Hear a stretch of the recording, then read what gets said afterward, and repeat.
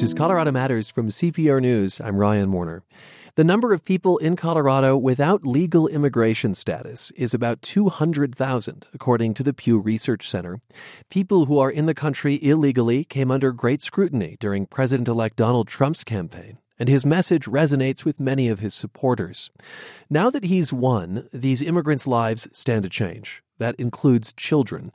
So later, we'll hear about concerns Colorado's schools are fielding from students.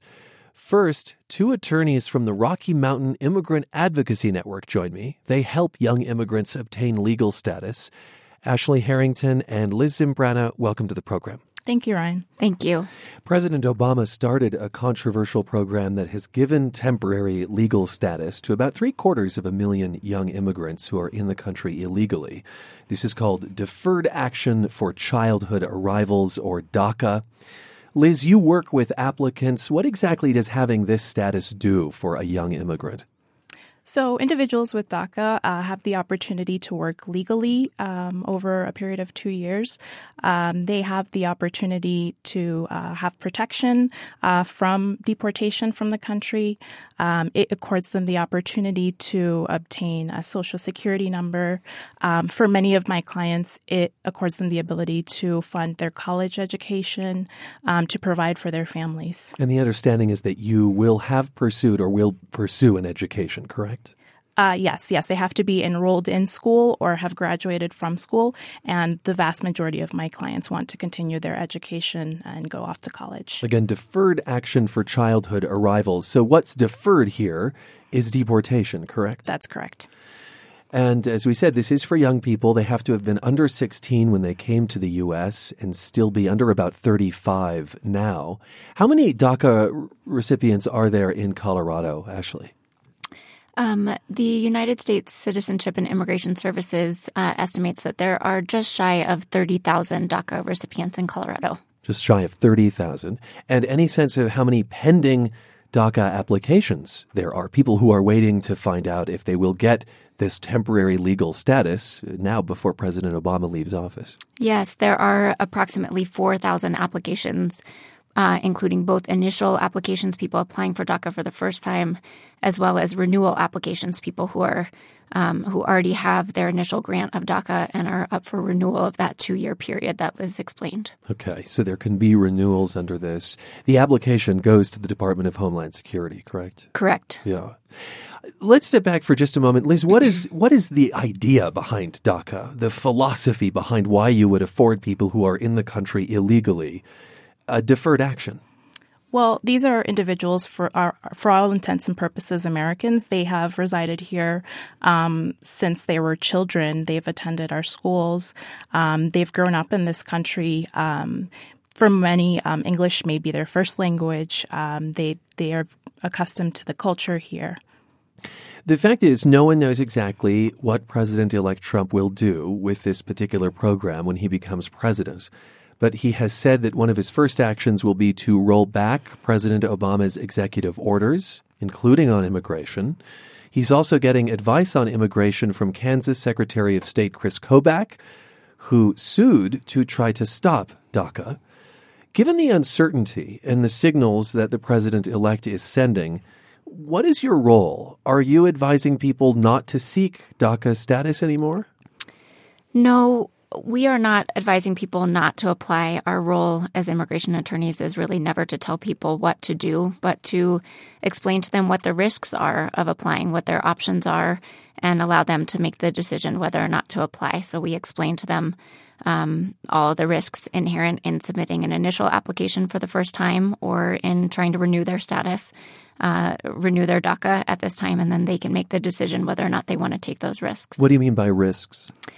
So for those who would be considering submitting an initial DACA application for the very first time, not only are they risking that their application is not very likely to be decided until after the new administration takes over. Because these are decided, in months, not weeks? Correct. Okay. Correct. So they may be putting a lot of effort into putting their applications together and sending them off and not getting not getting their DACA approved. They also have to submit a filing fee of $465, which they could just lose. But for those who are submitting an initial DACA application, there is an additional risk, just that they are putting their information into the system, if you will, for the first time and exposing themselves to the Department of Homeland Security for the first time. So information that might have been used under the Obama administration to grant them deferred action could be used in a different administration in a different way. Correct. What then are people tending to decide when you offer them this insight? Generally, my renewal clients have been choosing to go forward. My initial clients are taking a lot more time to make that decision and weighing the pros and cons, conferring with their families, and then deciding, in most instances, not to go forward. What do you understand the range of possibilities to be that a Trump administration could do with a program like DACA? Could you run through those with us, Ashley? Sure. So, he has, as you said, promised to roll back DACA, but we don't really know, first of all, whether he will do that. And if he does, what does that really mean? Does that mean that he will stop accepting new applications, but applications that were filed before he took office could still be approved? Right. Is there some retroactivity here or not? Right. Does it mean that he'll just put a full stop to the processing of all applications, even if they were pending before he took office? Or does it mean that he could actually take some action to try to revoke DACA grants that are already in place?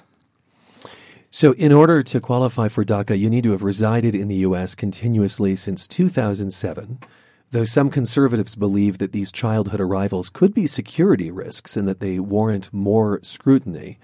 They point out that not all of the applicants are interviewed in person. Very few of them, they say. What is the application process like, just briefly? So anyone that is submitting an application, including for DACA, to the Department of Homeland Security goes through a fingerprinting process and an extensive background check. So they absolutely are scrutinized and not only checked for what they put on their application about any criminal history, but also run through those fingerprint checks to make sure that they don't actually have any criminal history. Would you add anything, Liz? Beyond the proving the initial eligibility, they do undergo background checks. And in some instances, if there are any concerns, they do have the option to schedule an interview with the applicant. But that is not in the majority of cases, correct? No. Yeah. Who are these recipients? Will you tell us a little bit about the clients you work with, Liz?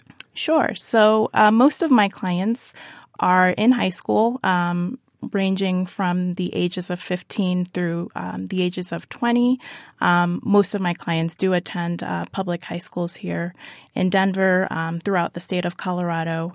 I also do have some clients who are in college right now, paying their way through college. I work with small business owners who are DACA recipients as well. It's a wide range. Small business owners? Mm-hmm. Who are on the younger side, obviously. Yes. But are past their education. Yes. And have gone into starting businesses. You know, I'll say a similar type of uncertainty hung over this program back in 2012 when President Obama was up for re-election. It was unclear what would happen to DACA after the election. And so some immigrants were concerned that if they gave their information to the Department of Homeland Security, they could be putting their families at risk. Do you have to put in your parents' information if you apply for DACA? I wonder if this is a concern that people bring to the table. That is, are you revealing just yourself or are you revealing your family? So the application is for the individual. You do not have to include any information about your family. You just have to include the information that's pertinent to your own application. Again, it's not clear what a Trump administration would do specifically with DACA, though he has pledged to repeal Obama's executive orders that created this temporary legal status for immigrants. This is what we know in terms of what he said most recently. This is from an interview Sunday on 60 Minutes. What about the pledge to deport millions and millions of undocumented immigrants?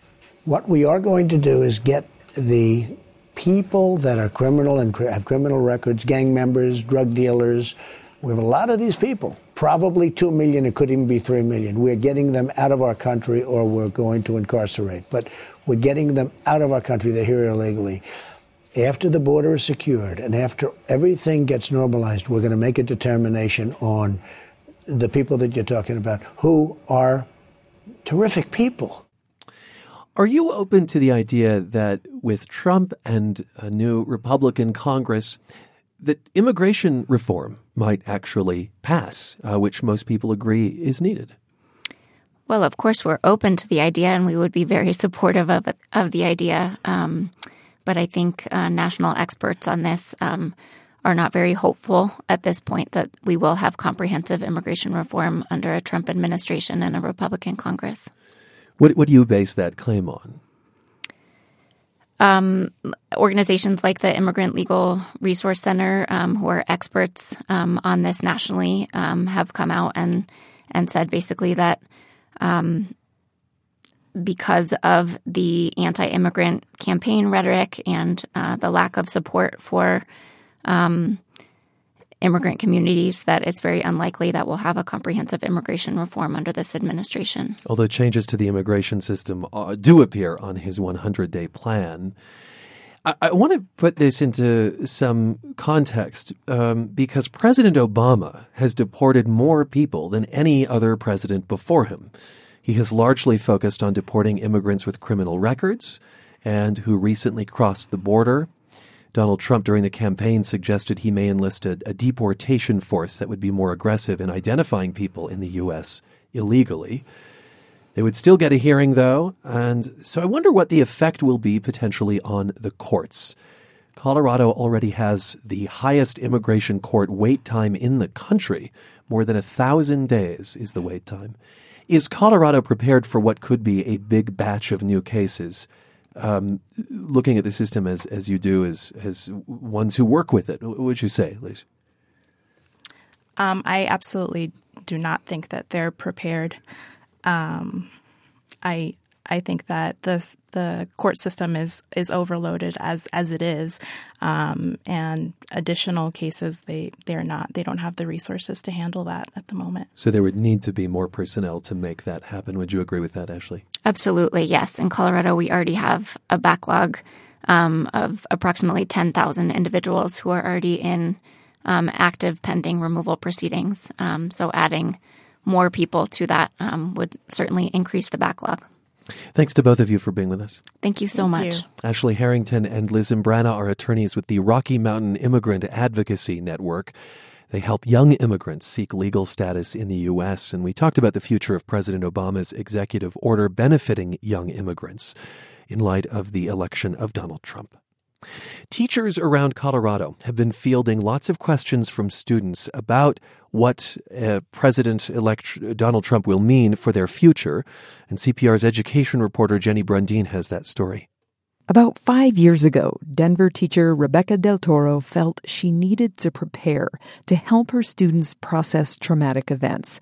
She says social media means more information gets out about school shootings, police shootings, and sometimes hate speech. Like whenever something that happens that can re-traumatize that community, I need to be prepared. I need to respond. I need to address it. The plans go out the window and I need to address this, right? Many teachers in Denver knew the day after the election would be intense. 3/4 of Denver students are minorities, some undocumented, some Muslim. President-elect Donald Trump has promised mass deportations of undocumented immigrants and a ban on Muslims from entering the U.S.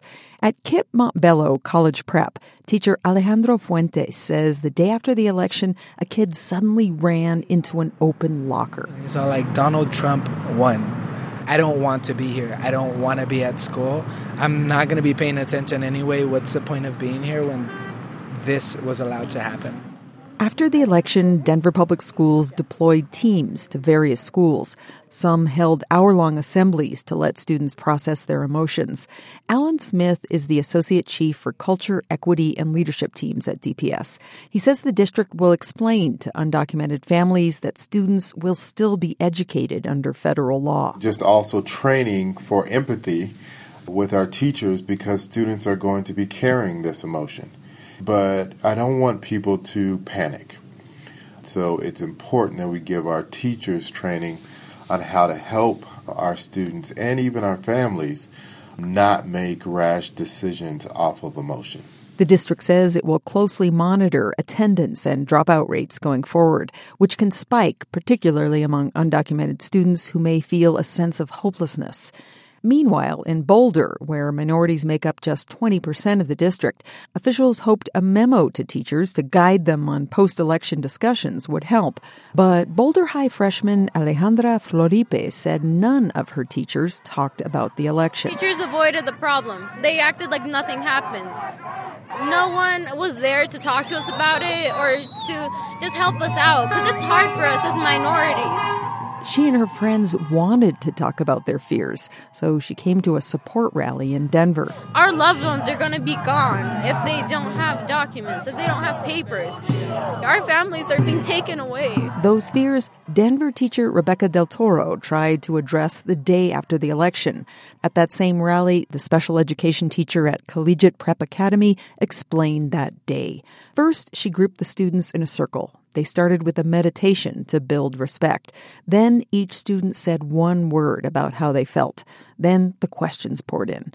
What powers does a president have on his own? Which need to get congressional approval? Of course, they asked me, can he just deport people?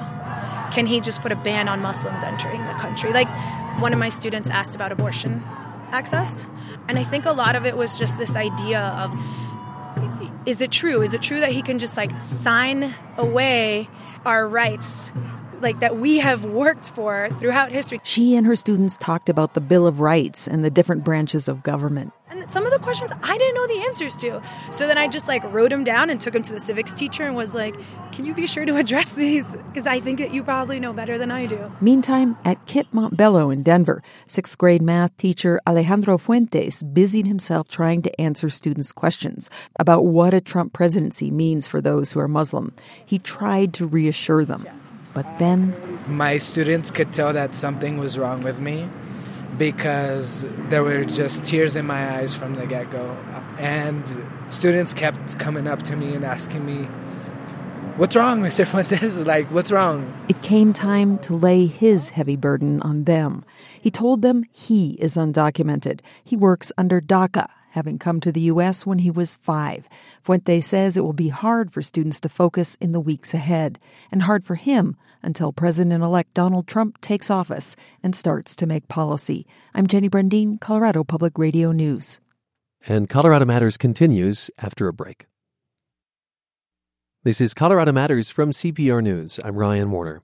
Your brain has an autopilot function that directs you even when you're not aware. That's an analogy that Shankar Vedantam likes to use to describe your unconscious mind.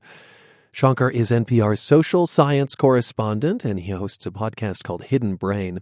Shankar's here to share a special episode of his podcast. It's about a man who was living in Denver when his brain experienced something rare, even miraculous. But Vedantam doesn't really believe in miracles. He calls himself a card-carrying rationalist. And Shankar, welcome to the program. Good to be here, Ryan. Thank you for having me. You call this episode Stroke of Genius. And before we hear it, why was it a story you wanted to tell? It's one of the more amazing stories I've ever heard, Ryan. A man is playing a game near a swimming pool. He jumps over the pool, crashes into the water, doesn't realize he's diving into the shallow end of the pool. He hits his head very badly at the bottom of the pool, and instead of this being a tragedy, it turns out to be an extraordinary stroke of good luck because something wonderful happens to him. Okay, well, let's listen to your story. So let's hear Twinkle, Twinkle, Little Star. As amazing as it sounds, I probably can't play that. And I can explain why as we start chatting about it. Because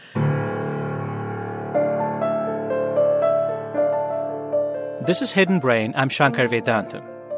A savant is defined as someone who does not have normal intelligence, but possesses unusual mental abilities.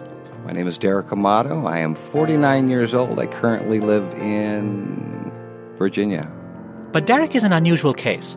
He's said to have something called acquired savant syndrome. It's left him with this incredible ability to compose and play piano. We'll talk about what that means, but let's back up a minute. I grew up a typical kid. I was I was an extremely aggressive athlete, so that was kind of my thing. I was a baseball, football, basketball player. You were a jock? I was a jock, yeah. I had musical interest from very early on. My grandmother was a organ player for the church. So, I mean, I was around it. I remember Sunday mornings sitting next to her on the bench, and even though I didn't understand, what she was doing or how to play the instrument, I loved to sit with her and sing, and it was just my comfort zone as a child. When I go to church, I get to sit and watch her play the organ and sing. At his mother's insistence, Derek dabbled in music. He joined the school band, played drums, tinkered around with the guitar, formed a rock band with friends, but he did not take formal lessons or get any musical training. Okay, so that's the setup. What happens to Derek in 2006 is both terrifying and fascinating. He was in South Dakota visiting friends and family. I got together with some friends, and we were going to have a little barbecue party at the pool, an indoor pool. And we were horsing around, and this young man walked in. He must have been about 12, 14, and he had this little miniature football with him. So, of course, we started throwing the football at each other, and I thought I could just run on the side of the pool and then dive over the water and catch the football in the air. And the idea was you would catch it and then fall into the pool. Yeah, just catch it in the air and then fall into the water. And so I went running on the side of the pool, and I remember running alongside the pool. I remember even diving in to catch the ball. And I knew I was diving towards the shallow end. I was very aware. And I miscalculated the depth, obviously, and I hit the upper left side of my face. And that's all I remember. It was like an explosion. And, most of us have had a head trauma when we were a kid or hit our head. And it's that sickening feeling you get when it's like, oh, no, I know something.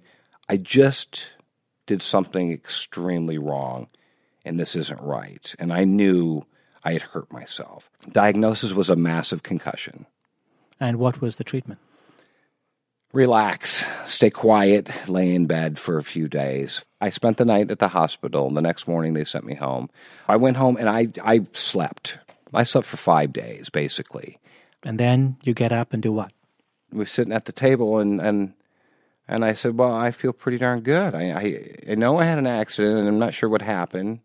And I said, well, I'm going to pack, and I think I can go back to Denver in a couple days. So I called Rick, and I said, why don't you come over and get me? We'll say goodbyes, and I'll be on my way in a couple days. And so we went over to his apartment, and we were just hanging out. And he had this tiny keyboard, just this little piece of junk in the corner, and it was just on a stand, dusty, and not sure if it had ever been played. And I kept staring at it as we were talking, and we were just sitting talking just like this. And I kept looking at it, curious. I was not sure why I was drawn to it. And I finally just walked over to it, and I thought, I'll just hit a few of these keys. I turn it on and see what happens. I had no clue. And I sat down, and my fingers just went crazy.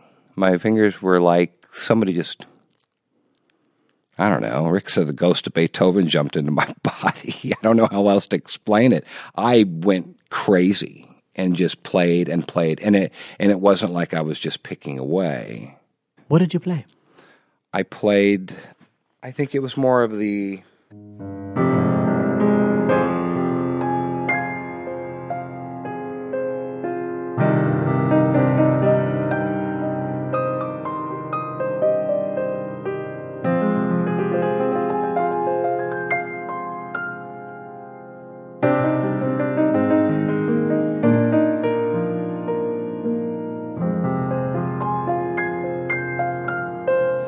had this more of a classical structure to it. And I sat there and did this for, I don't know, 5-6 hours without stopping.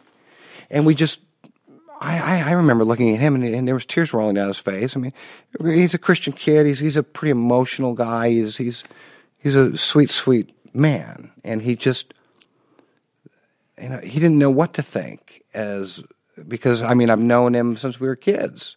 And he'd never seen me play a piano, so he's like, what's going on? I'm not sure what's going on. We're listening to a special episode of the Hidden Brain podcast from NPR, hosted by Shankar Vedantam. After a break, how this man from Colorado, Derek Amato, convinced his mom that he'd become a piano savant. You're with Colorado Matters from CPR News. It's Colorado Matters from CPR News. I'm Ryan Warner. Today, a special episode of the Hidden Brain podcast, hosted by NPR's Shankar Vedantam, about a Colorado man who dove into a swimming pool, hit his head, and became a piano savant. Right now, Derek Amato is taking us back to the day after the accident, when he discovered his new gift. He was using a keyboard at a friend's house. I didn't want to stop playing because I was like, well, what if I stop and then this doesn't happen tomorrow morning? I mean, this is kind of cool. It doesn't happen every day. You just sit down and start playing a piano. So I think this is kind of different. Let's just stay here for a while. It must have been 2:00 in the morning, and I was exhausted. My brain was flying. Still was racing. And so he took me back to my mother's house. We had to call it a day. I was, beat up, and I went to bed. And the next morning, I woke up and I was paranoid. I was nervous. I was scared. I was like, how am I going to tell my mother, the person that knows me best on this planet? I just hit my head and I'm a little whacked out. How am I going to tell her that I just discovered that I know how to play the piano fairly well to a person that's known me my entire life, 40 years? So I said, well, I don't know any other way than to take her to a music store. So I said, we had a cup of coffee, and I said, let's run to the music store real quick. And she said, what do you want to buy? And I said, nothing. I said, I just want to show you something real fast. I wouldn't tell her. We get to the music store. We walk in. The salesman says, I don't know, can I help you? He wants to sell me something. And I said, if you show me how to get this piano, this digital piano on, that's all I need. And then give me just 10 minutes. So he turns it on, shows me how to turn the darn thing on. I tell my mother to sit down next to me. What did you play?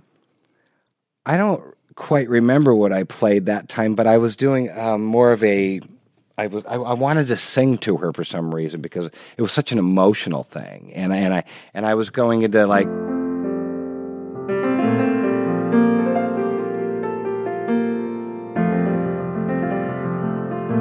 And I just started to kind of chord this. And she was looking at me like, whoa, when did this transpire? She had all kinds of questions right away.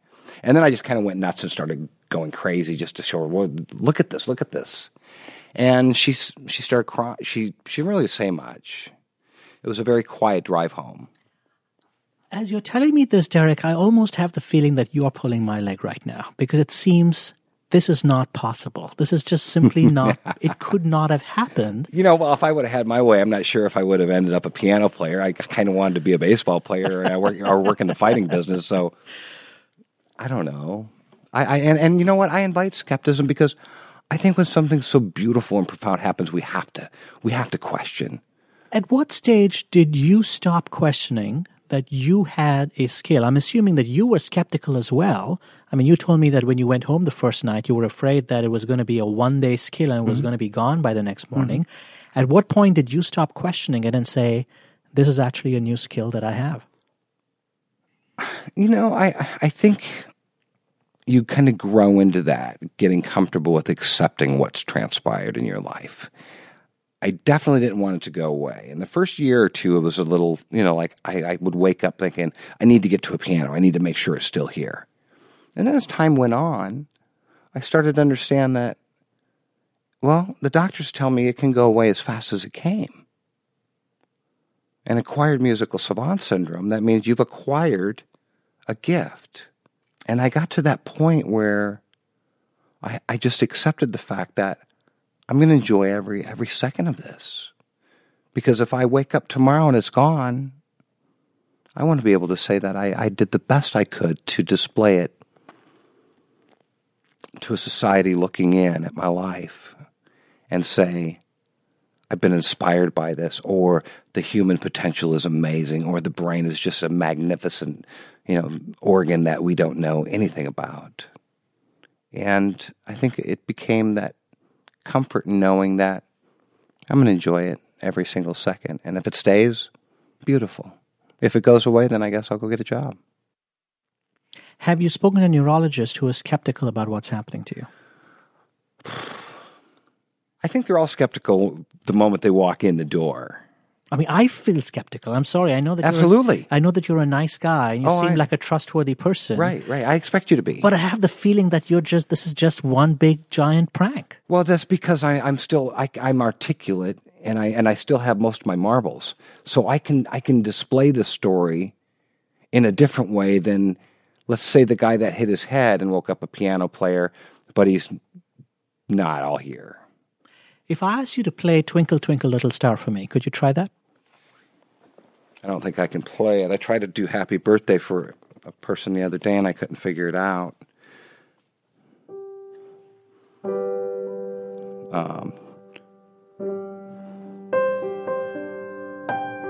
No. Answer's no. Start with C. Is that this one right here?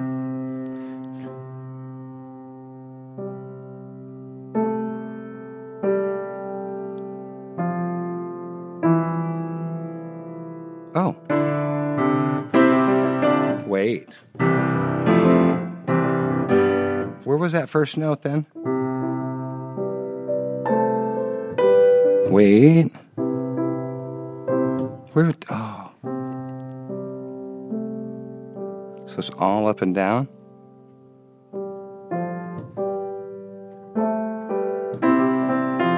Gosh darn it. I can see it now.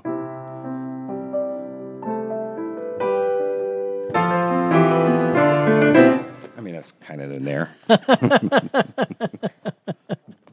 Thanks for the first note, though. But it's sort of an interesting thing, isn't it? Which is like, you don't go up, you don't see someone who says, I can throw a fastball at, 140 miles an hour, but I don't know how to reach out and shake your hand.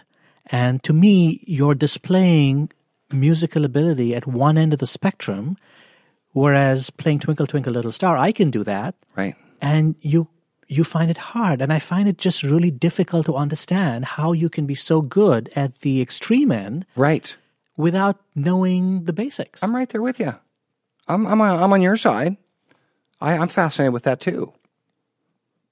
Does it disturb you? Does it worry you that you have this ability? No. I mean, I'm a Christian kid, so I think this is where God wants me. I think this has already been penned out, my story. How else? I mean, I have to live with this every day. So if I sit and beat my own mind up about, is this nature versus nurture and nature and all this nonsense? But I mean, I've talked to the best doctors, the smartest doctors on this planet. And they all got a different little input, and they all got something different to say about it. Most all of them are skeptic when I walk in, and most all of them when I walk out are right here with me. Have any of them suggested treatments? Yes.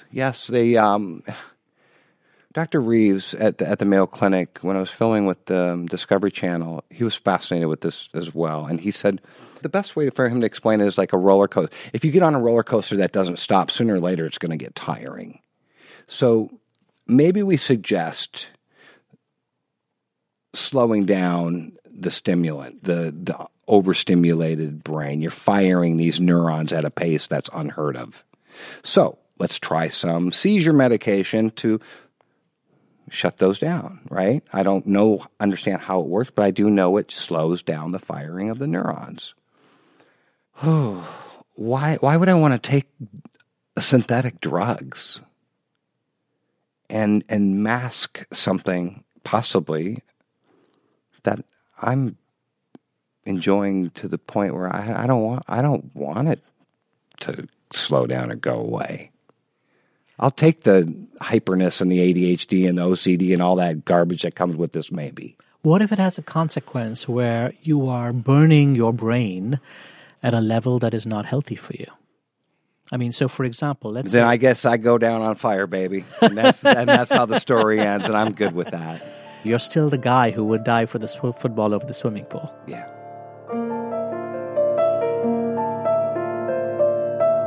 Coming up, we'll find out more about acquired savant syndrome. They are so motivated. They are in love with what they're doing. It's almost like an extension of who they are. Also, I'm going to challenge Derek to play the studio wall.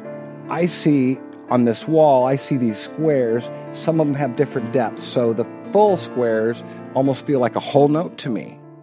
Keep listening. It'll make more sense soon. On Colorado Matters from CPR News. You're back with Colorado Matters from CPR News. I'm Ryan Warner. Today, NPR's social science correspondent Shankar Vedantam presents an episode of his Hidden Brain podcast about the invisible forces that shape how we understand the world. Shankar is telling us about Derek Amato, a man from Colorado who became a musical savant after hitting his head hard on a swimming pool. Here again is Shankar. I'm a card-carrying rationalist. When surprising things happen, I don't call them miracles. I look for explanations. Derek's very charming, his story is amazing, but I found myself asking over and over how something like this could happen. That's when I came by a couple of researchers who've spent years studying people who've suddenly acquired savant-like gifts. Daryl Treffert is a psychiatrist in Wisconsin. He studied Derek. And I must say that in his case, was as startled as you about the fact that he went to the piano and knew where to place his fingers and so forth. The reason that I'm inclined to accept that is because I've seen that in some of these other cases, although probably not quite as abrupt as he, and to me at least, that having seen a lot of savants, when I see some of these acquired savant cases, it is really quite jarring. I don't know if you remember what Derek said about his injury. He leaped across the swimming pool for the football, and when he came down hard, he heard what sounded like an explosion. And I miscalculated the depth, obviously, and I hit the upper left side of my face. The left side of his face. That's an important clue. In general, in savant syndrome itself, whether congenital or acquired, there tends to be a more left brain injury with right brain compensation. And the right brain areas or of ability that seem to emerge have to do with art, music, and mathematics, actually. Art, music, and math. All skills that involve pattern recognition. At the University of Pennsylvania, cognitive psychologist Scott Barry Kaufman said, think about it. These are the skills you might imagine are built into the architecture of the brain. In other words, we might come hardwired for certain kinds of activities. This is the insight that helped me see that Derek might not be pulling a prank. Most of us, in fact, effortlessly learn things. Just like Derek says he never took classes to learn piano, you probably didn't take formal lessons to learn your first language. The truth is that a lot of things we learn in life were not done deliberately. When we were very young, and the ages of 2 and 4, we learned a huge amount of new words and learned the grammatical structure of our language automatically. We didn't sit down when we were 2 years old and say, right, I'm going to learn all the grammatical syntax and what it all means. And so we have these structures that help us learn. If you look at it this way, most people have skills that might seem savant-like to a visitor from another planet. We learn these skills effortlessly. In fact, it doesn't even feel like learning, it feels like fun. What makes savants unique, in other words, is not that their brains do amazing things. All brains do amazing things. What's different is that they're demonstrating effortless learning in domains that usually call for sustained effort. Now, I'm not going to tell you should go out and bang your head against the floor of a swimming pool to learn to play the piano. The vast majority of concussions don't produce an inner genius. They have terrible outcomes. But Derek's story does suggest, even to this card-carrying rationalist, that we have worlds within us, gifts, that we do not realize that we possess. When I look at these savants, what I see at the core that I think offers a lot of inspiration to humanity is that they are so motivated. They are in love with what they're doing. It's almost like an extension of who they are. To me, that offers a lot of hope, or inspires me that perhaps all of us can find that vehicle that really allows us to sing. As Derek was playing the piano in NPR Studio One, I noticed there was a wall behind him. It had soundproofing, hollow wooden cubes, each of a different depth. Derek had told me that when he plays, he sees squares floating by him. So I asked him to turn around, look at the wall, and tell me what he saw. I see on this wall, I see these squares. Some of them have different depths, so the full squares almost feel like a whole note to me. I asked Derek to play the wall for me. So I see low because I see low notes because all the depth. You see the dark ones that are filled in all the way? Mm-hmm. They stand out, so I see low notes like...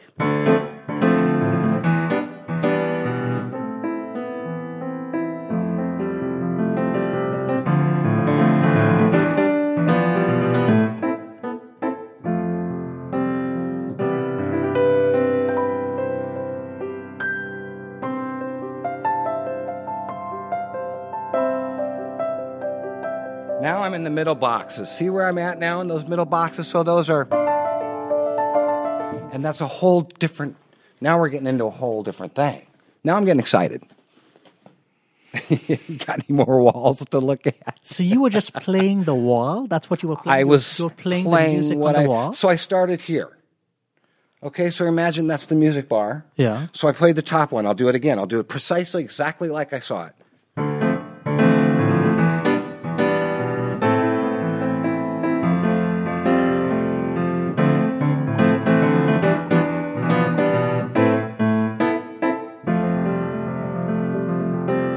And then it changes to this bar. We move down now, and now we're going to move down to the next bar of music. And I see... Then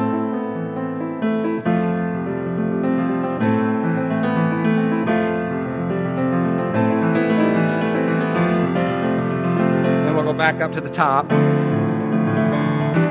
And then we can make it jazz.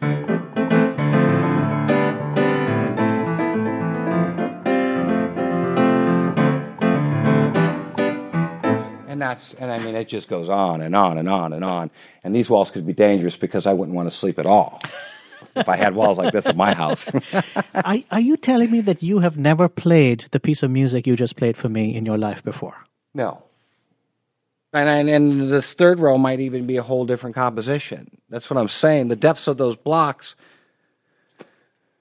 those middle rows and those circles in the middle, that's what these are to me. That's what... Those are rolling patterns to me. And then those chunky ones on the top, that's where I see that.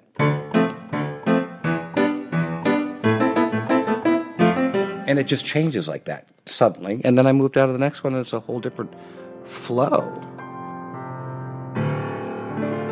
That's Derek Amato playing the wall in NPR Studio One. And Shankar Vedantam is with us now. We heard that incredulity in your voice. Could this story really be true? Having told Derek's story, do you walk away from it believing it? I have to say there's a part of me that is still skeptical of Derek's story. And I say this with all sincerity because I actually think that Derek Amato is a really nice guy. And, I have every reason to believe that he's telling us the truth. But there are so many elements of the story that just seems impossible to me. And as someone who has himself tried to learn a musical instrument and failed at it miserably, the idea that someone can hit their head as a result of an accident and then be able to play a musical instrument seems almost unfair to me. It takes years and years of practice before someone sounds good on any kind of instrument. And the idea that all you have to do is jump into a swimming pool and hit the side of your head and then you're able to play the piano. I mean, how does that seem fair to all the people who are putting in years and years of practice? So I think there's a part of me that's not just skeptical of the story, but that's actually a little outraged by the story. How can it be that in a fair and just world that something like this could happen to someone else? Oh, you're actually jealous. That's what's happening here. I think that probably sums it up pretty well, yes. So having done this podcast for more than a year, what has most surprised you about the things we think we have control over but don't? The thing that I think is most fascinating is the mismatch between how we see our own minds and how our minds actually work. And what I mean by that is when I look at my own mind, I feel like everything that happens in my mind, I am consciously aware of. That I feel like my mind is this, brightly lit stage, and I can see everything that's happening in it. I know why I feel what I feel, and I know why I think what I think, and I know why I perceive what I perceive. And really, the underlying idea or the underlying theme of the entire Hidden Brain project is that so much of what happens in the mind is really hidden from us, that much of it happens behind this veil, behind this curtain. What makes this fascinating, of course, is that it's very hard to know the difference between seeing reality for what it is and seeing what looks like reality, but is only a version of reality that has been filtered through the lens of our biases. Well, I'd like to talk about an issue that's dominated the past year plus. You're looking at why it's important for Americans to like their president. Likability has been a big topic in this particular campaign. How is that affecting the health of the U.S. democracy, do you think? Well, I think it has all manner of different implications because on the one hand, yes, we actually want presidents to be likable, but that actually has some implications for who gets to run for president and who's successful at running, because we tend to find some people more likable than other people. And when you think about it, the presidency is actually not a popularity contest, or it shouldn't be a popularity contest. When you think about what a person has to do in the Oval Office for 4 years after you elect them, very little of it has to do with being, photogenic or being able to say the right things before the camera or to be, very quick in terms of your response in a presidential debate. And yet those are the criteria we often use in evaluating who should be in the office. It's also the case that I think that even though most of us recognize that we're never actually probably going to sit down and have a beer with the president, at some level we evaluate the candidates for president as if they're people who are going to be our personal friends. And when you think about it, this is a profoundly irrational way to go about picking somebody who's going to be a leader, somebody who's going to be a manager, somebody whose job is to bring different government departments to work together. And the question is, why is it that we apply these criteria that might be better applied to saying, who do I want to go and see a ball game with? Who do I want to have lunch with? To the topic of who do I want to be president? So in that way, someone's unlikability, dislikability could be an attribute? Yeah, just think about it. Let's say, for example, hypothetically, you had somebody who's an extraordinarily good manager, somebody who has wonderful vision about where the country is going and how it should be managed, somebody who is really, really good at seeing through the complexities of moving legislation through Congress, somebody who's very good in a crisis, somebody who's really good dealing with emergencies, but the person is just a little bit of a jerk. Let's say the person isn't very likable. Now, is that person a good person to be president? I think that person would find it very, very, very hard to get elected president, even though all of the things that I've just described to you are what a president does. And there's this mismatch between saying we want the president to be a highly likable, popular, beloved person, and we want the president to do all these kinds of very, very complicated tasks that have nothing to do with likability. There's clearly some kind of an irony or mismatch or paradox there. Thanks so much for being with us. It's been a pleasure. Thank you for having me. Shankar Vedantam is NPR's social science correspondent and host of The Hidden Brain. The episode you heard about a man from Colorado who became a piano savant was originally podcast February 23rd. You heard it on Colorado Matters from CPR News. With managing producer Rachel Estabrook, I'm Ryan Warner.